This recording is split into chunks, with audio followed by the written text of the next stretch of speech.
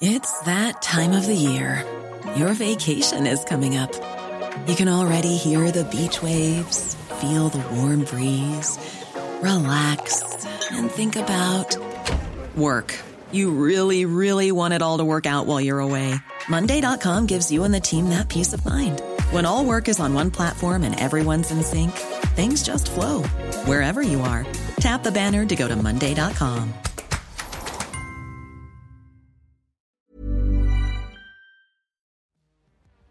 Welcome back to the Unplayable podcast. England started day 3 in positive fashion with Joe Root and David Malan batting through the first session without losing a wicket. However, after the dinner break, Australia removed the set batters and England crumbled to lose their last 8 wickets for 86 runs. The wicket that triggered the collapse was that of English captain Joe Root, falling to the all-rounder Cameron Green for the second successive innings. Australia opted not to enforce the follow-on and finished the day on 1 for 45 with a lead of 282 runs. Earlier today, Lewis Cameron spoke to Ricky Ponting for his Ashes analysis, proudly brought to you by HCL, the official digital technology partner of Cricket Australia. Ricky, thank you very much for joining us on day 3 in this final session, mate. Australia just bowled England out for 237. Is there any way back for England into this game? Can't see it, no. Yeah. No, I can't see it. I mean, their batting just looks way too fragile, doesn't it? I mean, their top order have struggled. Malan and Root have dragged them out of trouble on a couple of occasions, but haven't really been able to capitalise themselves either. You know, Malan, a couple of 80s, and Root, you know, we've well documented not being able to go on and convert here in Australia. But the rest of them just don't look capable of keeping out high quality bowling for long periods of time. And although Australia didn't start that well in the first session today, they turned it around quickly in the middle session. You know, I thought Cam Green's bowling was outstanding, and Nathan Lyon, once he swapped ends, which is something that they need to take a lot of credit for, because he looked a totally different bowler from the other end, which allowed him to build pressure from there, which started the whole 6 or 7 maidens straight after the lunch break and changed the momentum in the game. Why did the ends matter for Nathan? More spin, more bounce. I mean, his preferred end is always the opposite end where he started from. He's done most of his damage here in Adelaide from that end, but when we saw Joe Root bowling yesterday, he was getting some spin and bounce from the other end, and I think that might have been the reason that they tried it. That time, that is out. Lyon gets his man. Beautifully taken by Marnus Labuschagne. Because there wasn't really that much happening from this end, the end that he started from, but when he changed the other end, there was significantly more turn and bounce. What did you make of the battle with him and Ben Stokes? Obviously, Ben defended him a lot. Yep. What do you think of it? I think looking back now, I mean, Nathan was in the middle of an awesome spell and didn't bowl any bad balls at all to Stokes, but the way things were going, Stokes dug a bit of a hole and then couldn't get himself out at the end. When wickets were falling around him, he probably look back now and wish he had been a bit more positive early on, because but that's what pressure does, and it looks like he might be carrying another injury again. It looks like he might have done something to a right glute, the way he's moving out there. I'll be surprised if we actually see him in the field, to be honest, with the way he was moving with the bat. But no, Nathan's got him, I think, six times in Test cricket. And it looked like he had a bit of a curse on him today. He wasn't willing to try and take him on at all. And it's a pretty simple game, according to Kevin Peterson, right? Yeah. Any merit in what KP's got to say there? I can understand the intent, but it's and you've got to show intent to score, which I think is what England did really well early on in the first session today. Their intent to score was really good. It was good, loud, sharp calls, good strike rotation, put the boundaries away when they could, and then it dried up after that. And it was pretty much dried up when Nathan changed ends, but. Pretty much from the moment that tweet went out, you saw Nathan bowl some of the best balls he bowled for the day. I mean, the ball before the Wokes wicket, and then the Robinson wicket, they're serious deliveries, off-spinning deliveries. I mean, they were turning square. So, yeah, I've always said it's an easy game sitting on the couch at home watching, but when you're out there confronted with something like that, it's pretty difficult. I mean, even some of the things you had to say about an off-spinner with no variation, well, he's got 405 Test wickets, and he's got 50 odd Adelaide Oval. So it goes to show that he's a pretty difficult customer to face it on this track. As is Mitchell Starc, who became the first person to pick up 50 pink ball Test wickets with that last one that we saw just now. How big a weapon is he in pink ball cricket? Just in general? It's ridiculous, really, when you look at his record in those games compared to others. It's amazing. But I mean, we think back and talk about him swinging the pink ball prodigiously to get his wickets. That didn't really happen much in this game. It didn't swing a lot at all.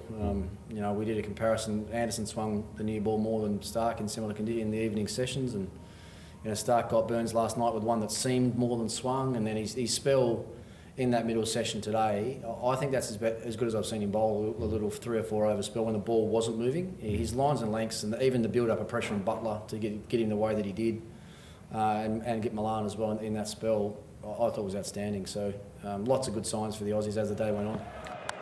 Edged, another catch, this time it's Warner. Stark's got 3, England lose their 6th, and are now got major problems, the tourists. Was there a point to prove for him in a sense that the 2 new guys who came in, I'd be interested to see what you thought of those 2, but there's all this talk about this, this depth that Australia has, and Jai obviously looks like a really good bowler. Obviously Pat and Josh are going to come back, we think, for the MCG. With all that in mind, did Stark have a point to prove? I don't think so, no. Because I think coming here, he would have been confident in his record here in the past. He would have been confident coming here that he was going to get wickets in this game. And the other thing to think about as well, he's actually the leader of the fast bowling attack for this game. So that might have been something good for him as well, almost not to be in the shadow of the other 2, Josh and Pat, and feel like he's the leader of the attack and stand up and lead from the front. And I thought he did a really good job. I mean, he probably didn't start brilliantly last night, but he got that Burns wicket as he does in his first couple of overs all the time. And then today, and more importantly, when the team needed him to bowl a good spell today on the back of what Green and Line had started, he was spot on the money. Picking up on Cameron Green there, has he got the wood over Joe Root at the moment? So far, yeah. 2 dismissals, 2 not similar balls, but you always feel, and I said on commentary early when he first started this morning, in Australia, when he comes out and tries to sort of punch the ball off the back foot square of the wicket on the offside, you just feel like you're in the game. You feel like with a little bit of extra bounce, he's going to nick a ball. Today, he didn't really try and force that one off Green, but it was a back foot ball that he played away from his body to a ball that we're seeing Green be able to bowl more and more now, which is genuine away swing or genuine leg cutters away from the right hander. So, but even before the dismissal, he didn't look comfortable against what Green's got to offer, did he? Get it. Gone. Cameron Green gets the England captain again. And the other side of that, he's probably, I'm not going to say he's got the wood on him. 2 dismissals in a 5 Test match series doesn't mean that, but he's bowled well to him so far. And I think we saw today that just what sort of player he could turn into. I'm still dying to see him get more of a crack with a newer ball. That's what I'd love to see, because on a wicket like that, with a harder ball, with what he brings with that little bit of extra pace and bounce, I think he can be awesome with a newer ball. We heard what you had to say about his batting thing, that you're quite confident that he can piece that together. Yeah, I mean, have you seen a prospect quite like him? Like, thinking back to Shane Watson during your time as skipper and in your playing days, in terms of all-round prospects, where does he kind of sit as a talent? Yeah, they're probably a little bit different trying to compare Watson. Well, Watson was probably always more of a batting all-rounder. Cameron's probably always been known as a batting all-rounder, but what we've seen so far, there looks to be a lot of promise, as much promise with the ball as there is with the bat. So,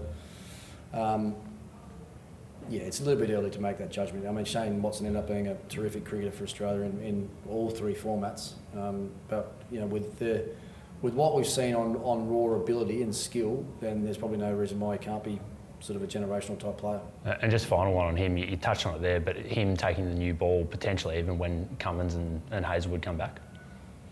Yeah, not so much the new ball, but even if he's a first change or a couple of overs here and there, and the right times on the right wickets and stuff, because he can generally bowl genuine outswing. That's the thing. But you even look at his action; he's got such a nice sort of side-on outswingers type action. So, so you can imagine if let's say it's a spell that Patton and Hoff have bowled together, then to have him come on the back of that, it's almost like you just got another one of them coming at you. So it could be hard work for batters for sure.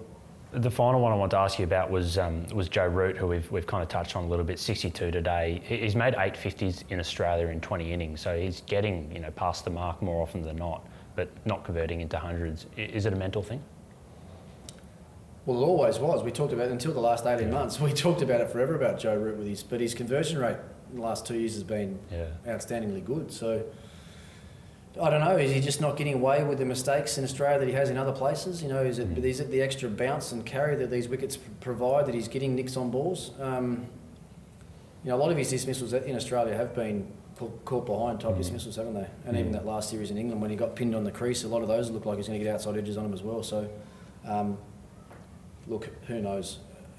If he had his time over today, actually the last 2 dismissals, if he had his time over to both those, he probably wouldn't have played a shot at either. So yeah, when you say that, it's got to be a mental thing.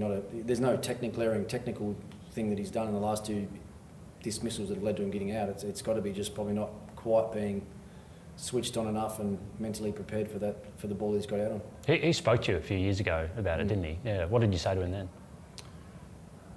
I don't know if it was only about that or not. It might have been about batting in general. I think he was playing Big Bash at the time, 2020 cricket as well. And I think I said to him then about not being so focused on the shorter forms of the game and focusing more on being the best test player you can, because it's really hard, and we haven't seen many players be able to master 3 formats at the same time. You know, something's had to give somewhere. You know, Davies probably as good as anyone at being in the top 10 ranked players in T20s, one days and Test cricket. There's not many more. Yeah, so I can't really remember what I had to say to him. But it all comes down to finding a way. And I reckon Marnus and Smith are really good examples of how they can find a way to be so switched on for so long. You know, so if it is a concentration thing with Joe, and you know, captaincy probably doesn't help either. Long periods of time in the field and your team not going so well, and they haven't gone well of late, have they, with their test results? So, you know, all those things take a mental toll on you.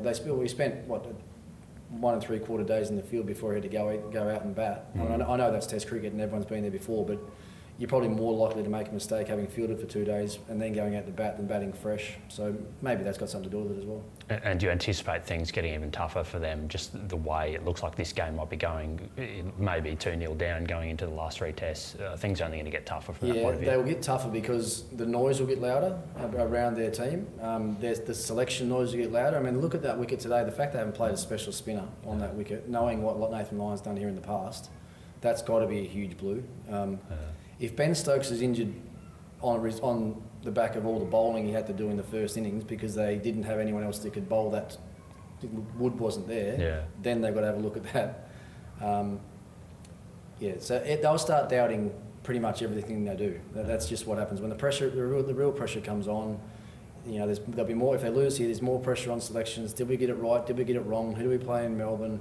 What are we going to do looking forward? Because a lot of the thinking I've heard so far about England is what we're doing next week. So far, it was last week in Brisbane was about having Broad and Anderson right for here. Everything I've heard about this week is making sure that Wood's right for later in the series. Well, if they lose here, there's not going to be any later in the series. So it sounds like there's been some confusion coming out of their camp. Almost that they thought that, you know, when they saw the pitch and that they lost the toss, that this was just going to be a write-off draw. Is that kind of what you're suggesting? No, look, I don't know I don't know what to make of their selections here. I mean, I know. You know, Broad and Anderson were getting prepped to come and play. I understand that they both played here. But if they weren't going to play a spinner, Wood had to be one of the fast bowlers as far as I know. He offers a point of difference. And the reason I'm saying that is because it's what Joe Root said after the game in Brisbane. He said that they wanted variety in their attack. Well, they've come here with no variety at all. So that's what I'm talking about, confusion.